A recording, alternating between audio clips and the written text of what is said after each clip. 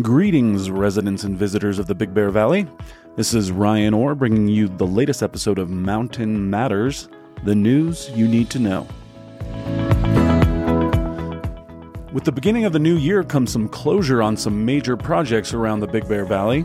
At its first official meeting of 2023, the City of Big Bear Lake City Council approved 3 resolutions to file notices of completion: a ceremonial stamp to mark the end of the Moonridge Corridor Improvements Project, the Stanfield Boardwalks Improvement Project, and a demolition project near City Hall. While the Moonridge project has only been completed for a few months and there's still some adjustments being made, residents and visitors seem to be familiarizing themselves with the new roundabouts.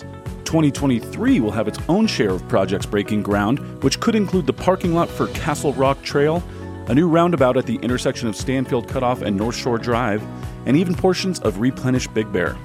Stay tuned for more updates on these projects and more.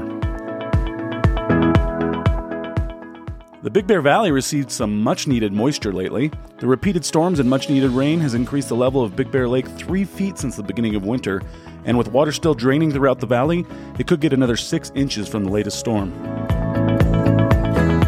The Bear Valley Community Healthcare District will soon be offering telestroke care at our local Bear Valley Hospital.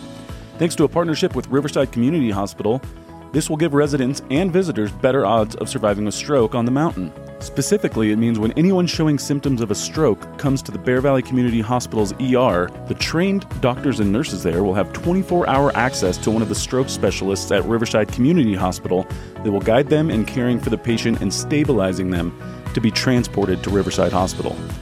It could be the first step in becoming a certified stroke receiving center, and Healthcare District CEO Evan Rayner hopes to have the program in place and operational by March 1st. Don't forget that the City of Big Bear Lake City Council meetings are now held on the second Wednesday of the month at 5 p.m., but in the same location at Hoefert Hall in City Hall. To keep the Mountain Matters podcast fresh, we will be moving our published dates to Thursdays so that we can report on city news from the monthly Wednesday meeting. Remember, you can find Mountain Matters anywhere you listen to your podcasts. That's it for this episode. Thank you for joining us, and as always, remember to stay informed, get involved, and take care.